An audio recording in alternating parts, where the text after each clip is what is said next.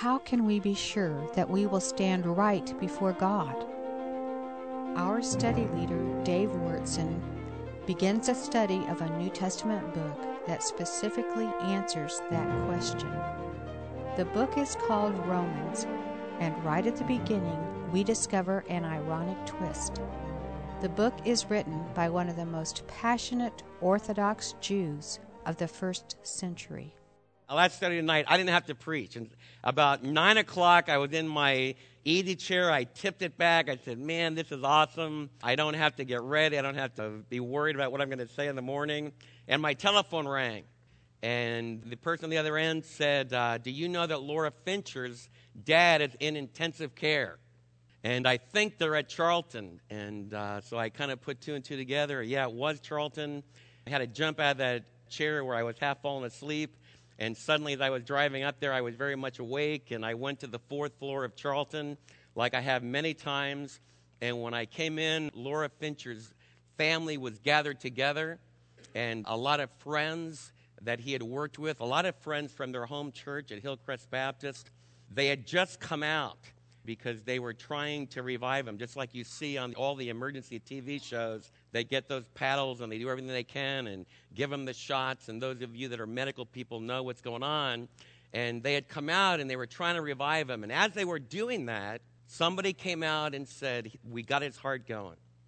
And man, I remember thinking, praise the Lord, he's going to be able to live a little bit longer, be able to bring great joy to Stephanie and to Michael, his grandkids, and his only daughter, Laura, and we just breathed a sigh of relief. You ever been in situations like that? You breathe out, and boy, this is good news, and you start to rest a little bit. Just in a minute after they gave us the news, the social worker came out again, and this time she said, he's gone.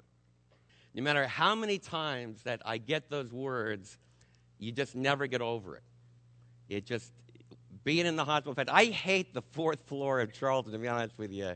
I just have had not very good experience. I'm not saying anything against the 4th floor, but it's great medical care. But in my own life experience, I've often been there when someone was gone. But the incredible thing is that Laura shared that Hal was able to talk right up to the end. He was a gifted mouth for sales and for the Lord Jesus and for greeting. And an amazing thing is, even when he was in cardiac arrest and they were getting ready to try to get him going again and get that heart to respond, he was able to talk.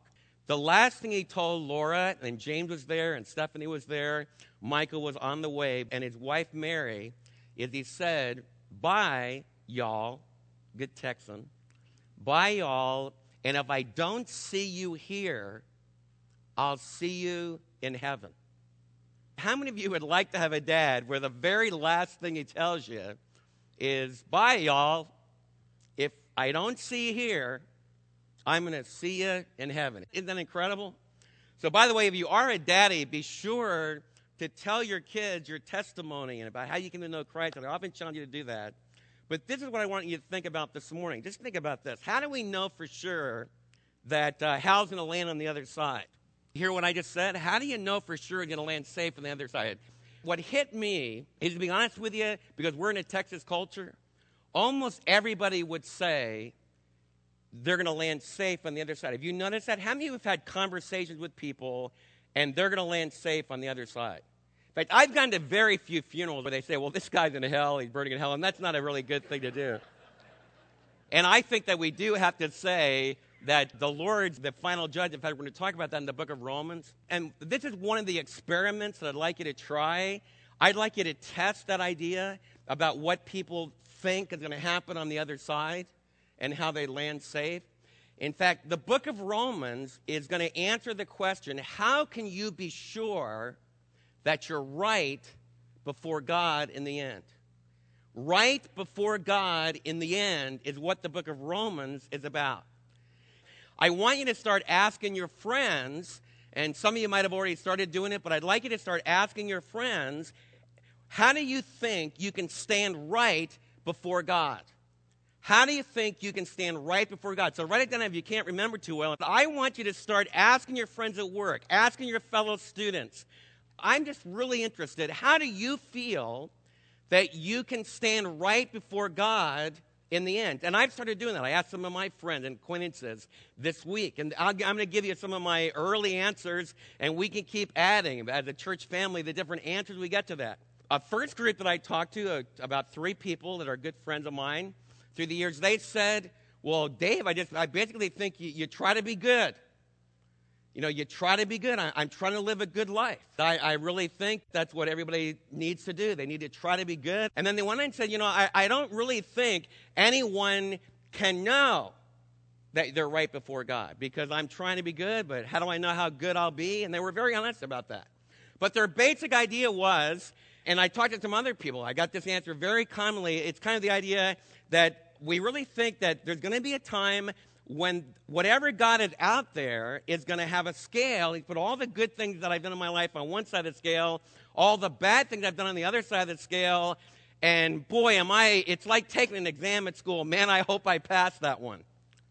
And that's where they're at, okay? And then another response I had from some of my friends was, no one can know that.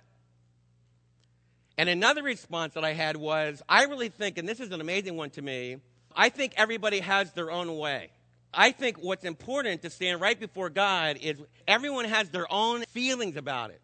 In fact, Bob and I were talking with a roofer friend of mine, and that was, he had a lot of questions. We were trying to get across to him, man, all the questions that you're raising at this breakfast table, that's what we talk about on Sunday morning. So why don't you come and gather with us? So pray that he will. But I basically got, and I've known him for a long time, he basically had the idea, people have different feelings about that.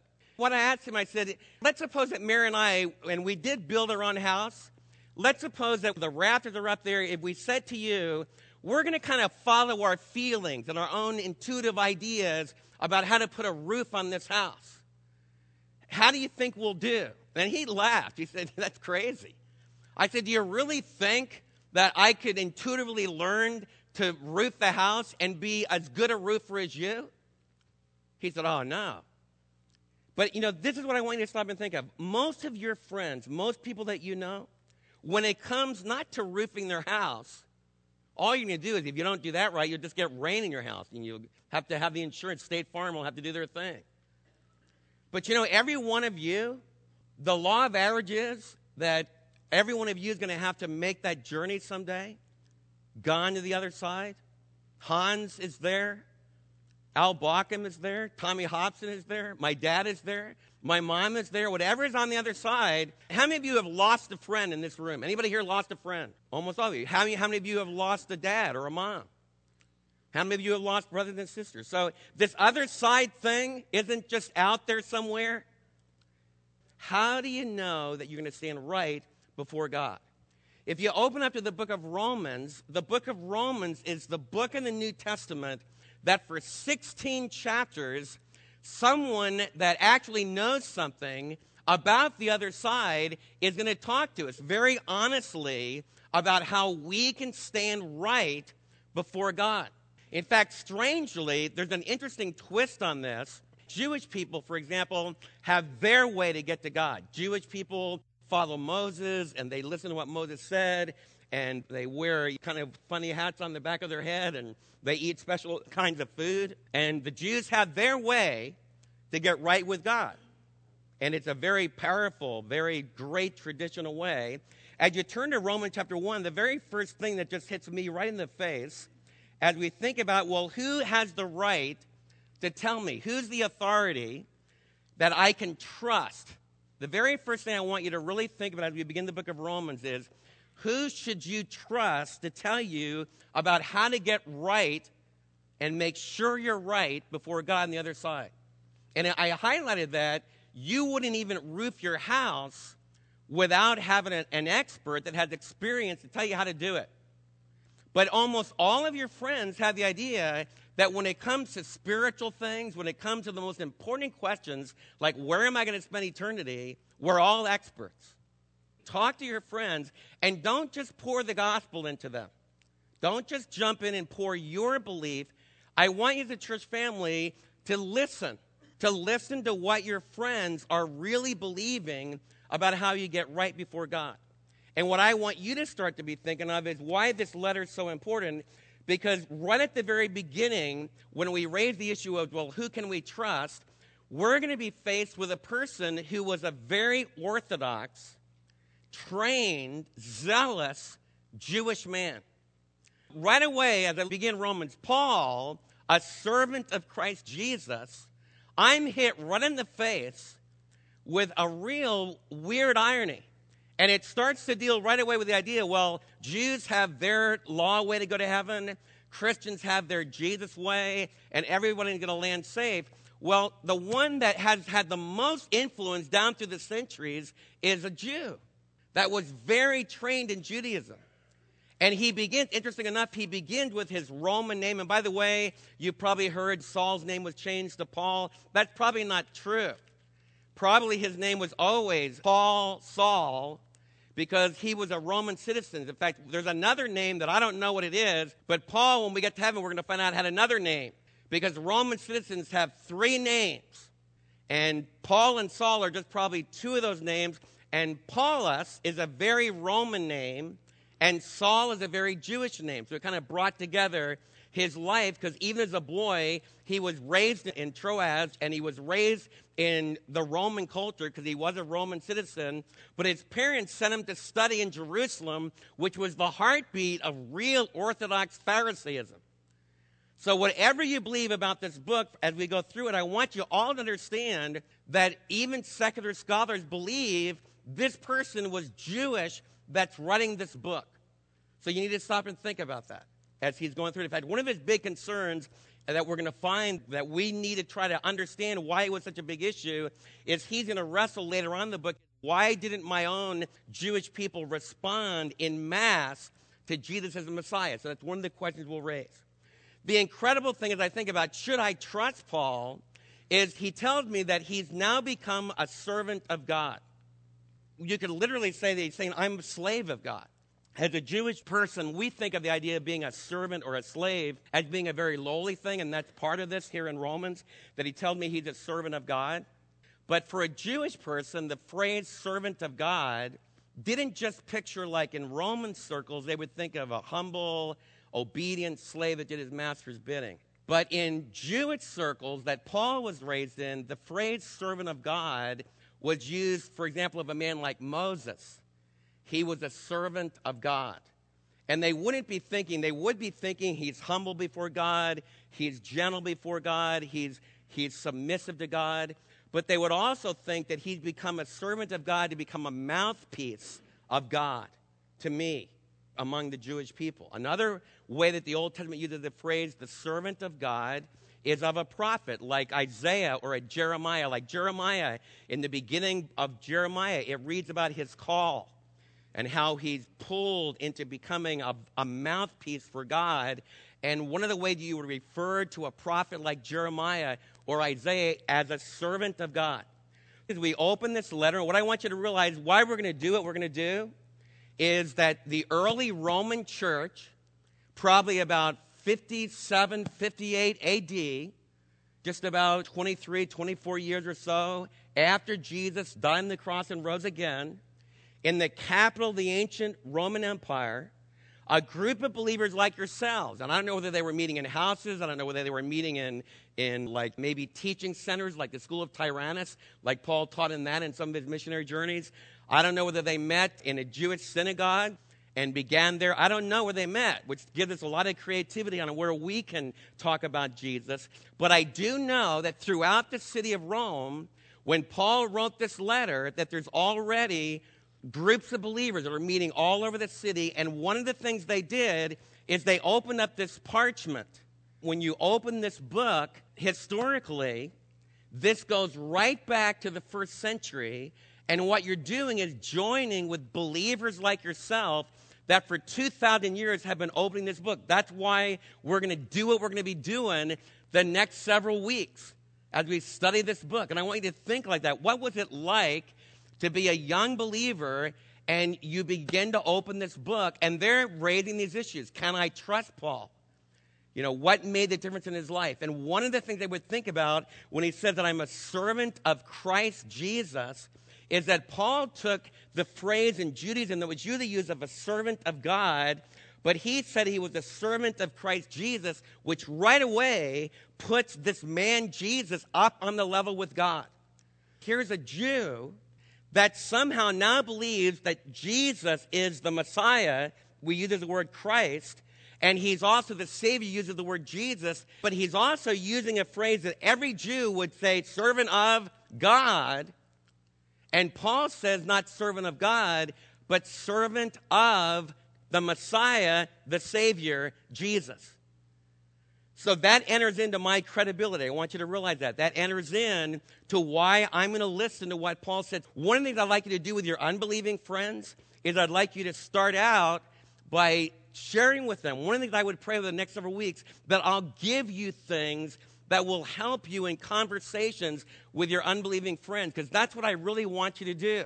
I want you to go out into your school, into your marketplace, because that's how the early church in Rome that read this letter just became the most influential power in the city eventually. In fact, earlier, not in 56, but in the 40s, Christianity had already become so powerful that there was a riot in the city over Christos, because some of the elite Romans were already believing in this Jesus. And Claudius, the Roman emperor, threw all of them out of the city temporarily for a short period of time because of the uproar they're having. So that's the kind of impact that they were having throughout this empire, the ancient Roman Empire. So we want to think about, what did they feel? How did they act as they were reading this book? And then he says, called to be an apostle. Now, apostle means many things. Like, I've met apostles in my own life, and usually they're associated with churches that have very authoritative leaders, and you're supposed to do everything they said. Anybody ever heard of those kind of apostles? When I was a little kid, there was pastors in Philadelphia that said they were God's apostle. In fact, one guy even said he was God himself, but on a little bit lower level, the idea of apostle was, I'm one of these unique people. So when you talk to your unbelieving friends about the word apostle, that would be a good question. What do you think when you think of an apostle? And I want you to see what it meant in the first century. As Paul read this letter, it says, called to be an apostle. The word apostle literally meant, in Paul's circles, it would be used in a general way for someone that's sent on a mission. For example, like Julius Caesar could take his general and say, I want you to be my apostle and go to Britain and represent me among the heathen tribes that are up there and represent the power of the Roman Empire, those barbarians up there. And he would be an apostle, would be an emissary, a sent one. In the New Testament, sometimes the word is used like that, but it's also used of the 12 disciples. And that becomes a very special way to use it. One of the special things about the 12, for example, in Acts chapter 1, as you think of an apostle called to be an apostle, Judas has committed suicide, so they need to complete the 12, and they're having a big debate about who should be the 12th man, not at A&M, but in the original foundational disciples.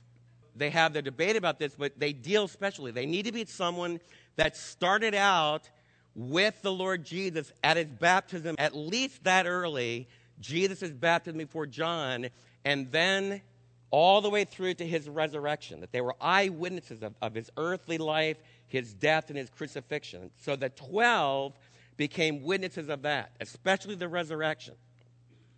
The Apostle Paul includes himself in that group.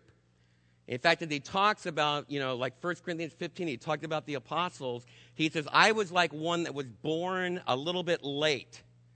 Because the Apostle Paul, as far as we know, I'm sure because he lived in Jerusalem, he knew of the events going on, but he doesn't communicate in his letters that he was a disciple of Jesus at all during his earthly ministry, and there's no evidence that he had this personal relationship with Jesus. In fact, he was an enemy of Jesus. But I think it would be logical. Jerusalem's not that big a city. It would be logical that the Apostle Paul was knowing what was going on, because very soon after Jesus claimed to have risen from the dead, people are talking about that, and Paul becomes the chief agent to snuff out this new movement. But he refers to himself when he sees Christ on the Damascus Road. He says, I saw the resurrected Christ, and I responded to him, And in his testimony, he says that right away, in that early period of him seeing the resurrected Christ, that the Lord told him, you're going to be my apostle to the Gentile people. Your primary mission is going to be to take the gospel to non-Jews, which is another weird thing. Why would God take a committed Jewish Pharisee, and he's got all the in things with his own people? Why would he send him into Gentile territory? So we need to be thinking about the specialness of the call of God and how the Lord sometimes uses people to go across people groups. And we need to think about the anointing of the Spirit on our life to reach out to people. But I want you to know in the book of Romans, Paul doesn't know the Roman church personally, never been there. But one of the things he's laying out at the very beginning is, I am one of the official foundational people that the Lord God of heaven has called to become the authoritative spokesman to answer questions like, how can you stand right before God? So why I'm telling you Paul's letter is that he's a man ordained by God, at least he's claiming that, and you can ask yourself as you go through the book whether or not it's true or not, that he's saying, I saw the resurrected Christ, and that resurrected Christ and his Father called me to be one of these foundational apostles. And all the New Testament books that we have, including Romans, comes from those foundational apostles. And that's how it got into our New Testament. So you'll understand that. The apostle goes on and explains a little bit that he was set apart for the good news, God's good news. So he's telling me right away, I'm an official emissary of the Lord God of heaven, but he tells me right away what his mission is. What is the apostle Paul's mission? He is to declare, he's been set apart to tell others the good news about God. I would expect him to say the gospel of Jesus, wouldn't you? That would be more normal for me.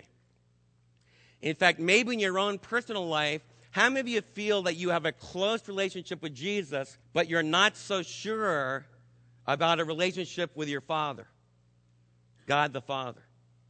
I want you to think about that, because Romans is going to teach us right here at the beginning that the good news is God's good news. So it's rooted in God the Father. We're going to find God the Father, God the Son, and God the Holy Spirit all united in this good news. But your forgiveness that flowed at Calvary, Jesus said, my God, why hast thou forsaken me, which is a great mystery. But I want you to know that plan of his Son dying on the cross flows from the eternal heart of God the Father. As we go through this book, watch yourself so that you don't divide and think of God being harsh, God being vindictive, and not being involved in wanting to bring me good news. Because right at the beginning of the book, the gospel is the eternal God's good news. And in this particular verse, it's God the Father. Paul goes on and says the gospel, and now he's going to explain to us a little bit about the gospel. Look what he says. This good news was promised beforehand through his prophets in the Holy Scriptures regarding his Son. A lot of kids, especially young people, will ask, why should I believe that Jesus is the only way? Because like my kids, when they went to UT, it was really in to believe anything about how you get right before God. What was totally politically wrong was to believe that you had the way. Anybody experience? How many of you have friends that's kind of how they're responding? They love that you can have your way, but just don't tell me that your way is the way. Anybody face that? I want to share with you why I believe that this is God's good news. Through the book of Romans, you're going to see this. The Old Testament was his holy scriptures, and what he's telling you is that God promised the core beliefs of the good news that I'm going to share with you. God promised it in the Old Testament. Objectively, long before Jesus lived, the whole Old Testament, like I've often explained it to you, but I want to remind you again, it's an objective fact of history that the Old Testament Jewish scriptures, as you have sitting in your lap, was all there at least 200 years, 300 years before Jesus came. So you need to really get that down. That's objective history. Paul's going to take, in the book of Romans, a lot of verses from the Old Testament. So you don't have to say, well, what's he talking about? As we teach you this book, we're going to have large sections of the Old Testament And the Apostle Paul will explain to us how that was God promising beforehand that his Son would come, and that his Son would die, and that his Son would rise again from the dead. One of the reasons why I believe Jesus is the good news is that he lines up with this developing picture from the Old Testament. And we want to let that picture develop in the book of Romans. So that's one of the very first objective evidences that I have all the Old Testament scriptures, and it points to the good news about Jesus. You need to ask yourself, do I believe that? As Paul develops that argument, and I want you to be open. Ask yourself, how is this working out? Is that really what the Old Testament was talking about? And that'll be a discussion that we'll have. It's regarding his Son who adds to his human nature was a descendant of David. The Old Testament predicted that the Messiah would be from the line of David, but who through the Spirit of holiness, now we have the third person of the Trinity introduced, the Spirit of holiness, which is an Old Testament way to refer to the Holy Spirit. He was declared with power to be the Son of God by his resurrection from the dead, Jesus Christ our Lord. Paul's giving you another evidence of why he believes that he's got the good news. And you need to really think hard about this. The early church in Rome studied a book like this. They would read it, and this is how they thought. As they read this book, some of them were Jewish in the Roman church. And so they realized they had their Old Testament scripture. In fact, at this time, they don't even know really that Romans is going to be part of a new body that completes their sacred writings. So when Paul tells them the reason you need to trust in Jesus is because it was promised beforehand, they would go digging through their Old Testament to figure it out why Paul would say that. The second thing that the early church would do is Jesus rose again from the dead. Again this week, earlier this week, and it hit me again. I said, oh no, here we go again. John Cameron, who did Titanic, got a newscast with another filmmaker in New York City, my hometown, all the cameras there, and they showed them a box. And on this box, it's called an ossuary, and what you would do in the ancient world in Israel, you would put the body in a slab, you would let it decay, then you would take those bones, after the flesh and everything was decayed, you would then take it off the shelf and put those bones in a little box. And so in 1980, not just recently, but in 1980, they found these boxes. And there's lots of boxes that they found. John Cameron, who did Titanic, is saying, these are the bones, this is the remains of Jesus, because it says Jesus, the son of Joseph, and it also has Mary. And then there's a girl, Miriam, which they hold as Mary Magdalene. They jump to that conclusion, and then they have a boy named Judah.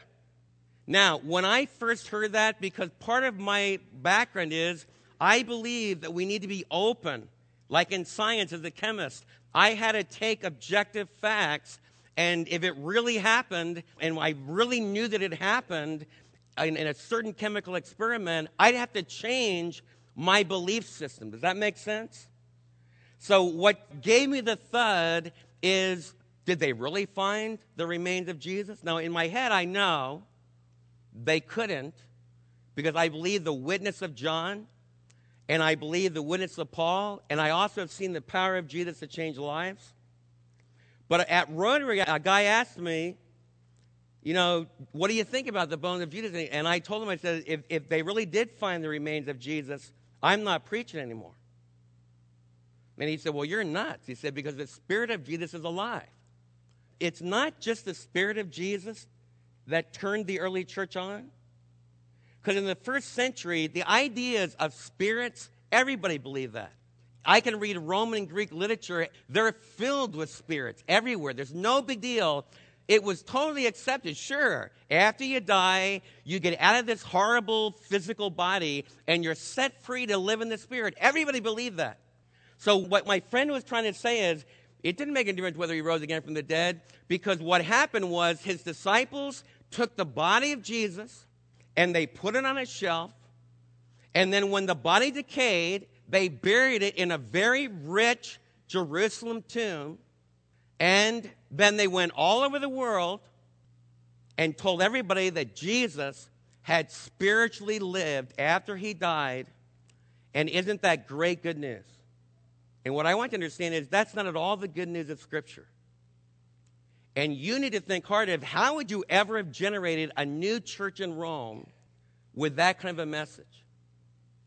The truth of the matter is, back in 1980, the archaeologists that looked at that, the name Jesus in the first century was like the name Sam or David or Bob. So it's like saying we found a tomb in New York with Bob on it and Marilyn on it. And so we assume this has to be the Bob and Marilyn Stanberry. Another way to illustrate it, it's like going to New York and finding a tomb that has George on it and Laura. It's got to be President Bush. Now, when you watch that documentary, like millions of Americans will do, when a cameraman showed you this ancient literature and showed you those inscriptions and you can't read it, tons of your friends will say, sure, that's true. What I want to challenge you to do is I want you to be a person that really gets to know what's real.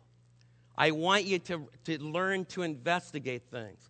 I want you not just to look at images and jump to conclusions, and I want you to think really hard. The reason we're going to take of this bread is because the Apostle Paul actually saw Jesus alive. And the associates that he went down to Jerusalem and talked together with, those associates, like John and Peter, that became very close friends of the Apostle Paul, actually saw grave clothes lying empty on the shelf. And the early church, what they really believed is that this Jesus that was promised in the Old Testament, that died on the cross for our sins and that rose again, they really, really believed with all their hearts that he didn't just rise to bring a new spirit of renewal and a spirit of moral purity and a spirit of loving the poor. What turned them on in the first century is Jesus really was the bread of life because he was at the right hand of God alive. And he had a new body that would never, never be destroyed.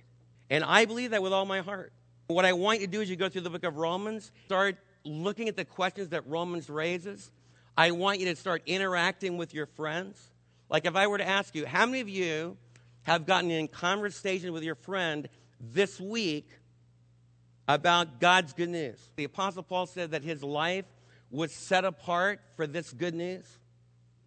So one of the things that I really want to recommit myself this morning is that my life would be set apart to share the good news. Why is that important? When we went to Hal's funeral, James Fincher wrote a really neat piece about his father-in-law. And he told us about him being part of the Army Air Corps in World War II. He told us about Hal being a really good, effective salesman in business. He talked about how he loved him as a son-in-law. But you know what else James said? Is he sometimes said some things racially that weren't exactly on. So if you're an African American, for example, and you heard Hal speak, you might say, he's not a right man. He's not a good man. Because he's really hurting me. And he doesn't understand what I've come through. And he has real blindness there. James went on and shared in this piece about the real Hal that there were some other things that didn't line up. Now, how many of you are sitting there going, I've done that? In fact, if I were to say on every one of you that I could take all the actions of your life and put them up here on these two screens, your thoughts, your actions, how many of you want your actions up on those screens? And how many of you want to trust all your eternity on the fact that your good's going to outweigh your bad? So what have you found out?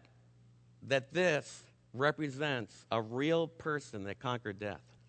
And what the book of Romans is going to tell us, what James went on to emphasize, is that his father-in-law Hal had come to the moment in his life where he believed that Jesus was God's son and that he died on the cross so that he could forgive him for some of those racial slurs. And he could forgive him for times when he might be very angry and other sins that only he knew. And he could come just as he was without one plea, but that Jesus died, shed his blood for him.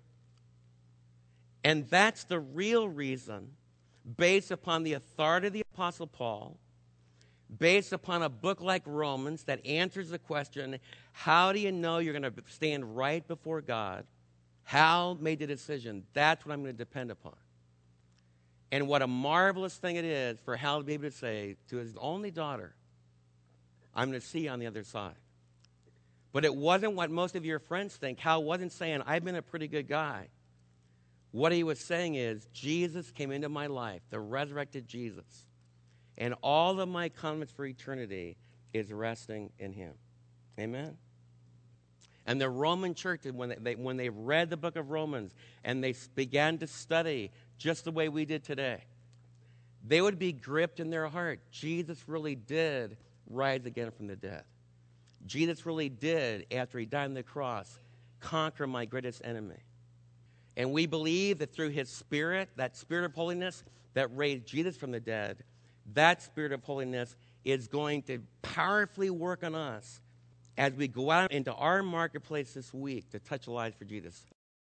For more information on materials available through Truth Encounter, please write to us at Truth Encounter, Box 580, Midlothian, Texas 76065, or you can contact us on the web at www.truthencounter.com. Our telephone number is 1-888-668-7884.